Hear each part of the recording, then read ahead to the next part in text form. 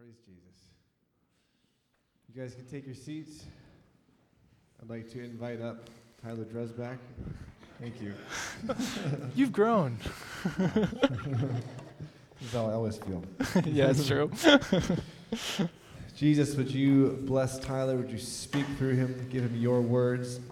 Let us come away from this transformed and pruned and looking more like you, Jesus. Amen. Amen. Thanks, Matt. Before I start, I want to ask you guys a question. Who here has used a computer before? So you are eligible to run slides. I'm going to let you know that. Ha! Gotcha.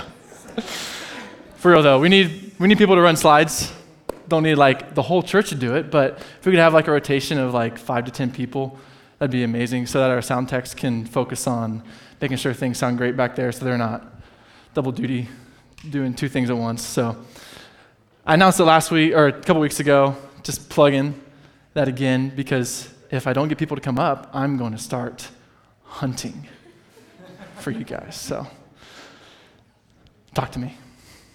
So this is our third sermon on our worship series.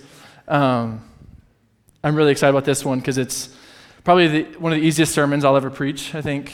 Matt and I were kind of joking about it beforehand.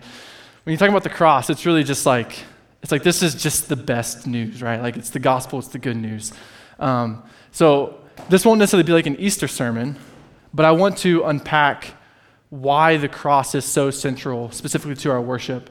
And if you were here a couple weeks ago, you might remember I talked about our identity as worshipers, that all of us, we have an identity as a worshiper, no matter what religion or non-religion you have. You are a worshiper. So it's probably worth it to figure out what you're actually worshiping and where your intentions, where your affections are going. Okay, and then Nick unpacked spirit and truth worship last week too, and so that in spirit and truth, my affections, my emotions, my spirit, my whole spirit within me, worshiping Jesus in the truth of being aligned, not wrong worship to God. And so this sermon is kind of under that truth umbrella in a sense, but my hope is that it doesn't just feel here's just some theology. That if it just feels like that, then it's just actually kind of a waste. The whole point of theology and being grounded in this is that our affections would be stirred to know him and to love him. And so this is all the basis for Encounter. That's why theology is amazing, Encounter is amazing. They're got to go together. So that's part of the whole series mojo, I guess you could say. And that's what we're doing tonight. So when we talk about worship, maybe a question to start with before even getting to the answer of the cross. You can kind of pretend like I didn't give you the topic now, okay? Everyone forget that we're talking about the cross because I want to set this up for us well. When we worship, no matter what it is, there's going to be a certain code of ethics, if you will, to how we are going to worship the thing that we're called to worship. And what I mean, just look at things in culture, whether it's politics, sports, our job, vocation, anything like that. Whatever field or area, it's there's standards or things that we all know and agree to as to how we're supposed to be dedicated to that thing, right? So in regards to being a Christian, or maybe in regards to even maybe a little better, knowing God or worshiping God, what is that? That's kind of what I want us to think of tonight as we go towards that. So in light of what do I worship God? What determines that I can worship God? It's kind of almost something we've taken a little bit for granted in a sense, because it's maybe a lot of us grew up in church, or it's so easy because you can just start to sing a song and you're worshiping him. Yeah, it's easy. It should be easy. But really, have you ever stopped to consider why do you actually have the gall to think that you can worship God? Because there's a lot of space between who we are and who God is, right? What changed that we can do that now? And before I even get into that, I kind of want to talk about the nature of revelation. Okay, revelation is kind of like a big Christian-y word. And people use revelation. It's like something deep and you got to pay attention to.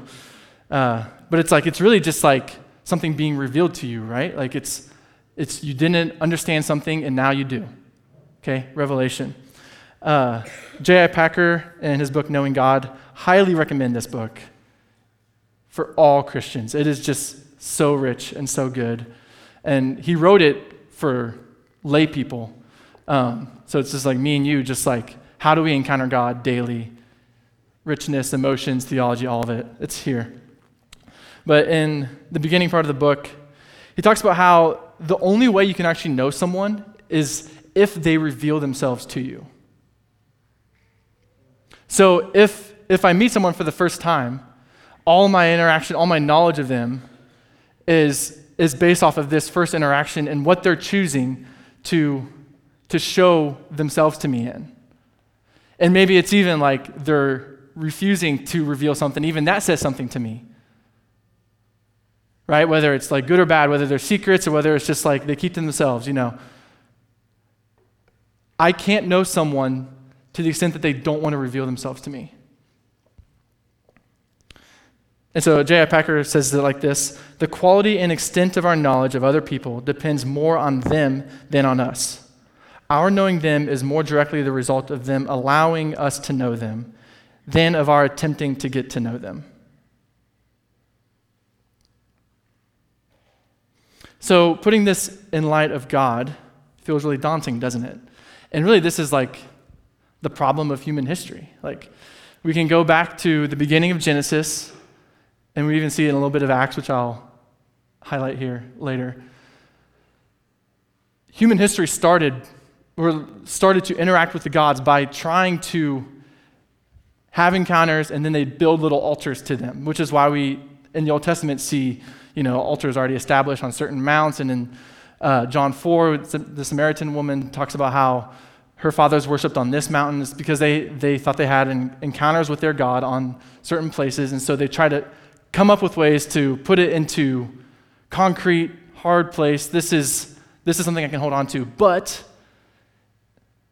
these gods are still not totally revealed because they're not actually God.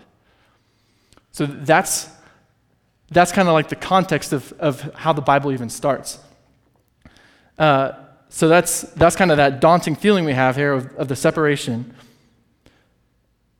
Because if we know that there's the God of the Bible, Jesus, Yahweh, we want to worship him on his terms, or how he would call us to worship him.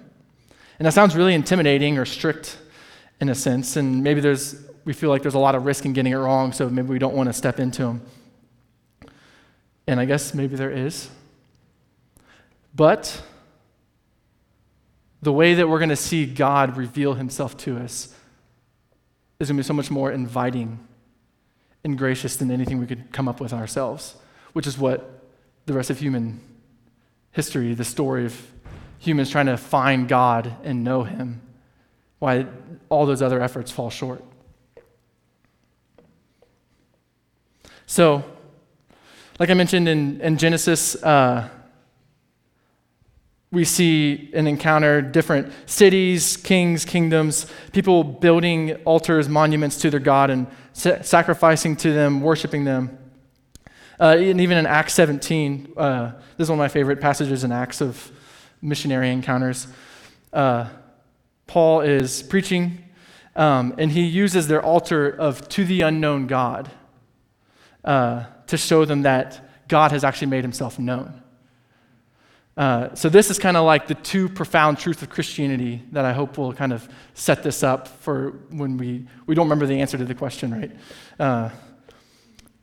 So these two profound truths that will lead us here, that Paul is arguing that God can be known, that it's not just some vague concept or idea, but then he's also arguing that he made himself known.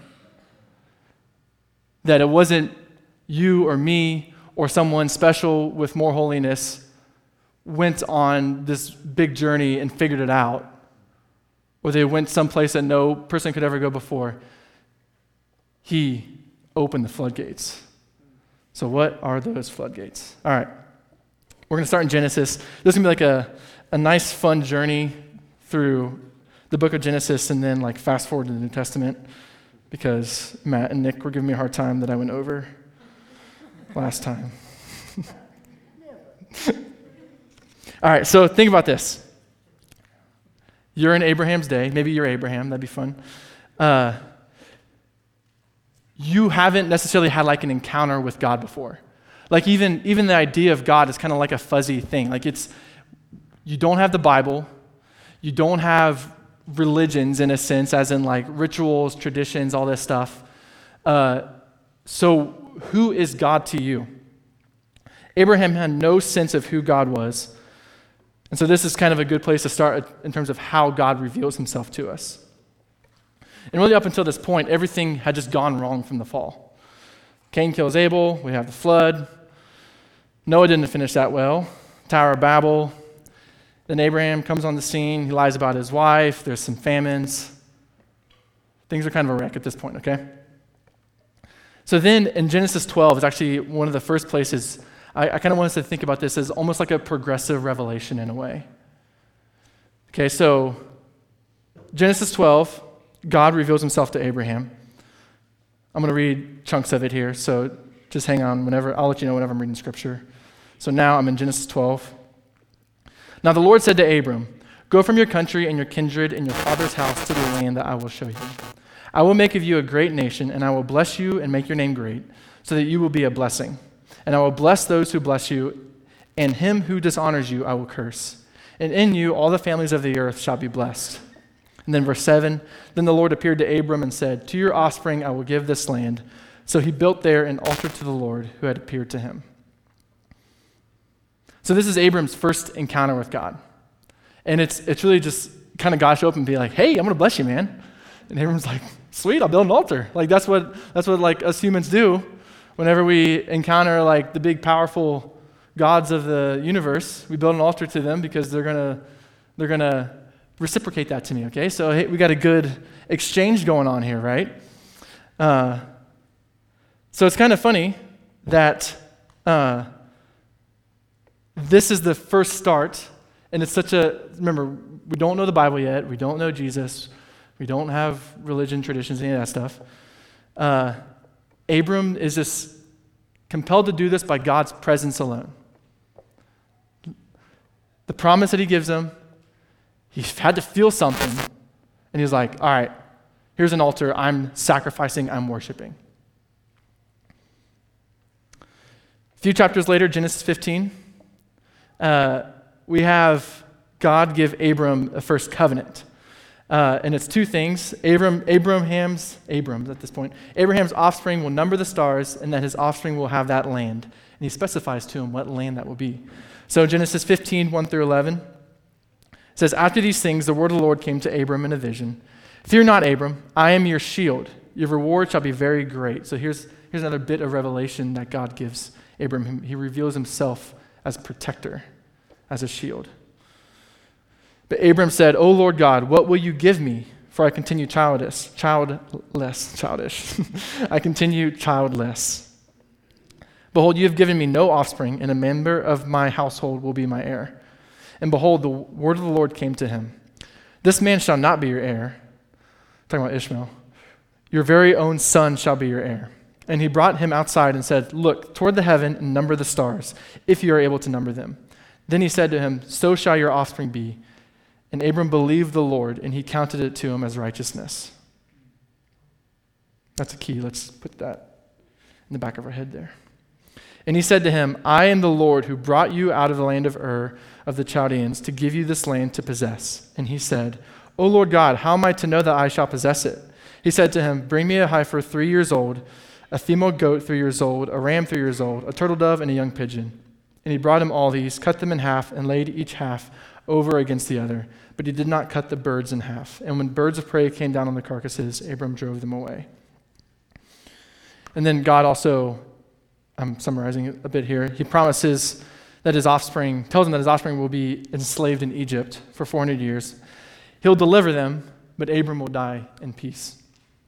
So here we have kind of the next step of the progressive revelation in a way. where God kind of sweetens the promise to Abram. And it's funny because it's still kind of like all about Abraham. And that's not necessarily knocking on Abraham at all, but it's just kind of like that's what God's revealing to him, right? Like, but at this point, Abraham's got to be thinking like, why me? You know, like, what's this all about?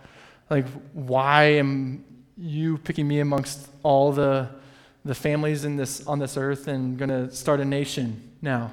Like, you're not just going to give my family land. You're going to make a nation. That's strange, unless there's something else coming, right? So then, Genesis 17, we have the covenant of circumcision, which is God's next revelation to Abraham. And this is the first mention of an everlasting covenant. God shifts his revelation from, I'm going to give your offspring this land, to you will be the father of many nations. And then he promises Abraham his son, which is the beginning of that promise for the many nations. So Genesis 17, when Abram was 99 years old, the Lord appeared to Abram and said to him, I am God Almighty, which is funny. It's kind of like reintroducing himself in a way, but it's just kind of, remember, like God's like prepping Abraham for like the big reveal. Okay. I am God Almighty. Walk before me. Be blameless, that I may make my covenant between me and you and may multiply you greatly. Abram fell on his face, and God said to him, behold, my covenant is with you, and you shall be the father of a multitude of nations. No longer shall your name be called Abram, but your name shall be Abraham, for I have made you the father of a multitude of nations. And I will make you exceedingly fruitful, and I will make you into nations, and kings shall come from you. I will establish my covenant between me and you and your offspring after you throughout their generations for an everlasting covenant, to be God to you and to your offspring after you. I will give you and your offspring after you the land of your sojournings, all the land of Canaan, for an everlasting possession, and I will be their God. And then God gives details to Abraham about circumcision, which we can just skip over for now, and then also about how Sarah is going to bear a son. And God said, no, but Sarah your wife shall bear you a son, and you shall call his name Isaac. I will establish my covenant with him as an everlasting covenant for his offspring after him. So I read all that because God says 3 times, everlasting covenant. So the whole scene's blown up. Abraham first got a nation, kind of like what we see in the Old Testament. And then here it's many nations. Okay, but still at this time, remember we're back in the day still. It's like there's not really a concept of like global kingdom and network and nations. So it's like, what in the world is Abraham thinking? But God's still choosing to reveal himself in this way. So here, that was kind of 3 gradual revelations of greater magnitude. And from what I can see, it kind of leads up to this point. Genesis 22. I'm just going to read it, and then we'll unpack it a little bit. After these things, God tested Abraham and said to him, Abraham, he said, here I am. He said, take your son, your only son Isaac, whom you love, and go to the land of Moriah, and offer him there as a burnt offering on one of the mountains of which I shall tell you. So Abraham rose early in the morning, saddled his donkey, and took 2 of his young men with him, and his son Isaac. And he cut the wood for the burnt offering and arose and went to the place of which God had told him. On the 3rd day, Abraham lifted up his eyes and saw the place from afar. Then Abraham said to his young men, stay here with the donkey. I and the boy will go over there and worship and come again to you. And Abraham took the wood of the burnt offering, laid it on Isaac and his son. And he took in his hand the fire and the knife. So they went both of them together. Isaac said to his father Abraham, my father, and he said, here I am, my son. He said, behold, the fire and the wood, but where is the lamb for a burnt offering? Abraham said, God will provide for himself the lamb for a burnt offering, my son. So they went both of them together. And when they came to the place of which God had told him, Abraham built the altar there and laid the wood in order and bound Isaac his son and laid him on the altar on top of the wood. Then Abraham reached out his hand and took the knife to slaughter his son. But the angel of the Lord called to him from heaven and said, Abraham, Abraham. He said, here I am. He said, do not lay your hand on the boy or do nothing to him, for now I know that you fear God, seeing you have not withheld your son, your only son, from me." And Abraham lifted up his eyes and looked, and behold, behind him was a ram, caught in a thicket by his horns. And Abraham went and took the ram and offered it up as a burnt offering instead of his son. So Abraham called the name of that place, "The Lord will provide." As it is said to this day, "On the mount of the Lord it shall be provided." This is the fourth big revelation here. And what I kind of consider like God's like big reveal to Abraham of who he is. He's the God who will provide, and he's the God who will give his son. Because Abraham was willing to do it.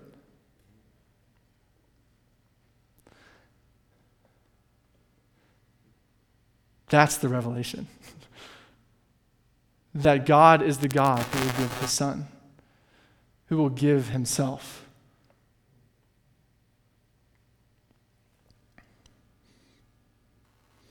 This passage, to me, is so deep and rich in meaning. Like especially even my son spent some time in the ICU shortly after he was first born, and looking over at a 3-week-old baby connected to wires and chest compressions, trying to, every breath, making it. And to think that God went to Abraham and said, "Are you willing to give that up?" To show him that that is the kind of God that he is.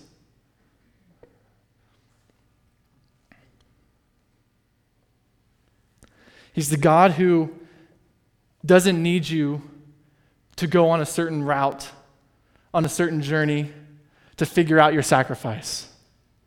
He's the God who provided the sacrifice.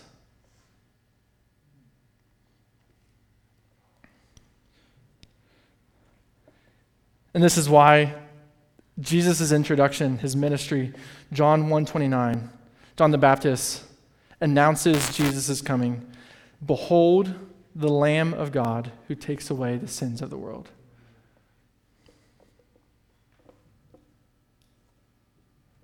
And this is the best way, I think, to worship God. In light of this revelation of God being the one who revealed himself, gave us a sacrifice because we could not, and made a way. I loved in worship, we sang, "You made a way to enter the holy place. I am yours, you are mine." And then that last song, pairing it, "There's nothing that I have need of. There's nothing you haven't done. You make my soul alive. You put your love inside." I have to imagine that's what Abraham felt of when God saved Isaac in that moment, and to show him that that's how he will save the world. To finish at Genesis 22. Verse 16 says, "But by myself I have sworn, declares the Lord, because you have done this and have not withheld your son, your only son, I will surely bless you. I will surely multiply your offspring as the stars of heaven and as the sand that is on the seashore. And your offspring shall possess the gate of his enemies. In your offspring shall all the nations of the earth be blessed, because you have obeyed my voice."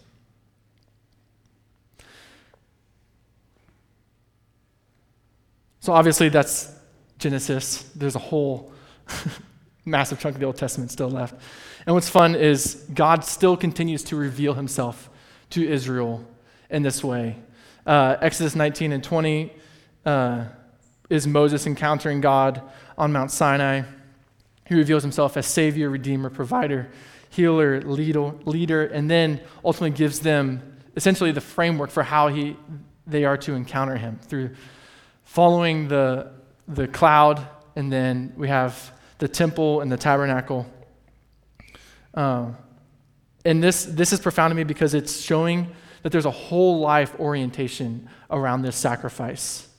Okay? The Israelites, all of their movement, geographically and within like the nation, was all about their sacrifices in the temple.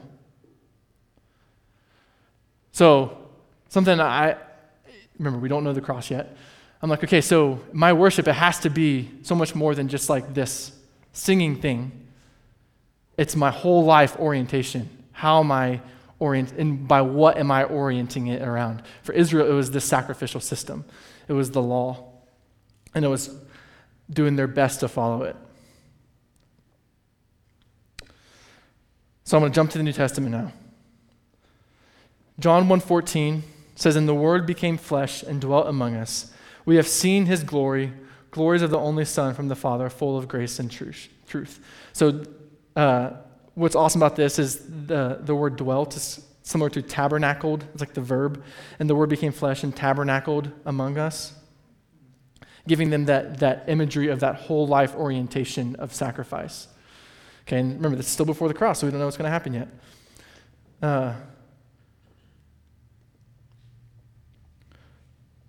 And so again, I guess before we even jump to the cross, I want to set the framework again here.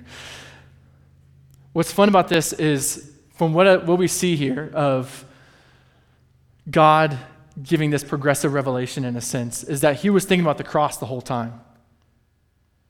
Genesis 3:15, right after the fall, God tells the snake, "I will put enmity between you and the woman, between your offspring and her offspring. He shall bruise your head, and you shall bruise his heel." And then we have everything Revelation. Ephesians 1:10 and 12. "As a plan for the fullness of time, to unite all things in him, things in heaven and things on earth." As a plan for the fullness of time. "In him we have obtained an inheritance, having been predestined according to the purpose of him who works all things according to the counsel of his will." In 2 Corinthians 1 and 20, 2 Corinthians chapter 1, verse 20. "For all the promises of God find their yes in him." And what I really like about that is put that again in the context of Abraham kind of being that wandering mystery guy trying to figure out how God has revealed himself to him. All the promises of God find their yes in Jesus. So all of Abraham's promises, from his offspring being blessed to a multitude of nations, to obviously God providing the ram on that mount. And so his interaction with Abraham gives us that first glimpse as the primary emphasis of the covenant, to sacrifice a child of that promise, and God is the sacrificial lamb. So, in what terms, in what light, how do we worship God? It's that sacrifice. And I think what's fun here, I'm about to kind of fly through some scriptures, which I guess that's kind of what I've been doing already. To me, it feels like it's just like overwhelming unity in the Bible, that the means, the way I ought to worship is just the cross. It's the thing I want to know. It's the thing I want to be saturated with. It's why I put my feet on the ground in the morning. So, in John 4, we see the Samaritan woman. She's looking for the place to worship. Jesus says, "I'm the place to worship." Let's skip ahead here.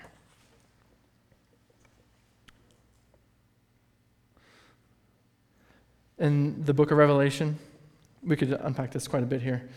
There are 27 references to Jesus as the Lamb in that book. I want to invite the worship team to come up too, actually. Revelation 5 says, "And I saw on the right hand of him who was seated on the throne a scroll written within and on the back, sealed with 7 seals.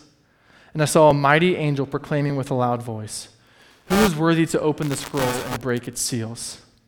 No one in heaven or on earth or under the earth was able to open the scroll or to look into it.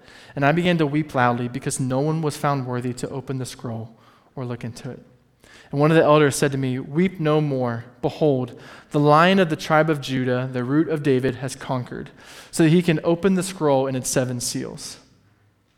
Between the throne and the 4 living creatures and among the elders, I saw a lamb standing, as though it had been slain, with 7 horns, with 7 eyes, which are the 7 spirits of God sent out into the earth. And he went and took the scroll from the right hand of him who was seated on the throne. When he had taken the scroll, the 4 living creatures and 24 elders fell down before the Lamb, each holding a harp, which are the, I'm going to skip a little bit here. And they sang a new song, saying, "Worthy are you to take the scroll to open its seals. You were slain. By your blood you ransomed people for God from every tribe and language and people and nation. You have made them a kingdom and priests to our God, and they shall reign on the earth." Then I looked, and I heard around the throne and living creatures and the elders the voice of many angels, numbering myriads and thousands of thousands, saying with a loud voice, "Worthy is the Lamb who was slain to receive power and wealth and wisdom and might and honor and glory and blessing." To him who sits on the throne and to the Lamb be blessing and honor and glory and might forever and ever. Paul says in 1 Corinthians 2:2, "I decided to know nothing among you except Jesus Christ and him crucified." And what's amazing about that is it seems like that's kind of the picture in Revelation. Is in a sense they are knowing nothing but him and him crucified. Paul says in Philippians 1, when there's reports of people selfishly preaching the gospel, he's just like, "Hey, I'm glad it's being preached." Like, I'm glad the death, burial, resurrection of Jesus is being talked about. 1 Corinthians 15, he says, "I delivered to you as of first importance what I also received." First importance, that Christ died for our sins in accordance with the Scriptures. And then 1 Peter says it so beautifully here. What is this revelation? What is this thing? Why am I worshiping? Peter says, "He himself bore our sins in his body on the tree, that we might die to sin and live to righteousness. By his wounds you have been healed." It's not just a salvation moment. It's a whole life orientation, empowerment of the Spirit, going out. This is why the cross, this is why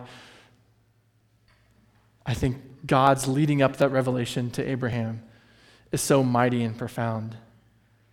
It's because in that moment, Abraham had to be like, "Oh, he's this good. He is this good to me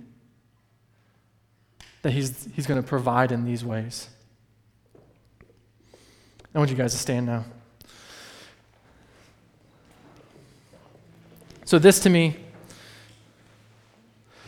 let's say none of that was convincing, that the light, in what light do we worship God, that it's the cross, that it's a sacrifice, that it's his provision, him providing his own sacrifice to us. That wasn't convincing.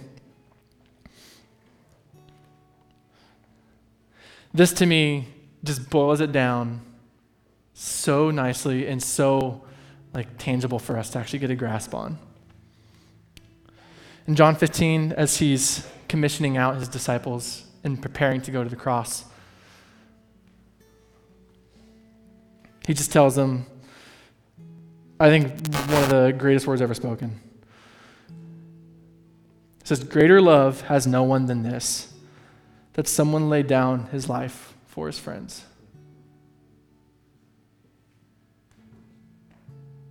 And putting that in the context of the whole Old Testament, the sacrificial system, their offerings, their sacrifices, everything they've had to do to have access to God, Jesus is blowing it up.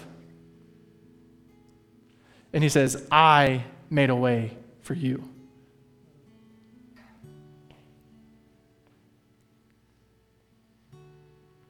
The greatest demonstration of love that we could ever come up with was Jesus giving himself on the cross. That's why it's so important that we explicitly talk about the cross as Christians. Everything we do flows from it. And J.I. Packer in the Knowing God book says it so wonderfully like this. I just want to quote him. He says, "Let him that glories glory in this, that he understands and knows me. That's a quote from Jeremiah. For knowing God is a relationship calculated to thrill a person's heart. That in light of this sacrifice, the love he showed, we can know him. I'm going to read one more scripture and then we're going to worship in light of this. John 19. After this, Jesus, knowing that all was now finished, said, I thirst. A jar full of sour wine stood there, so they put a sponge full of the sour wine on a hyssop branch and held it to his mouth.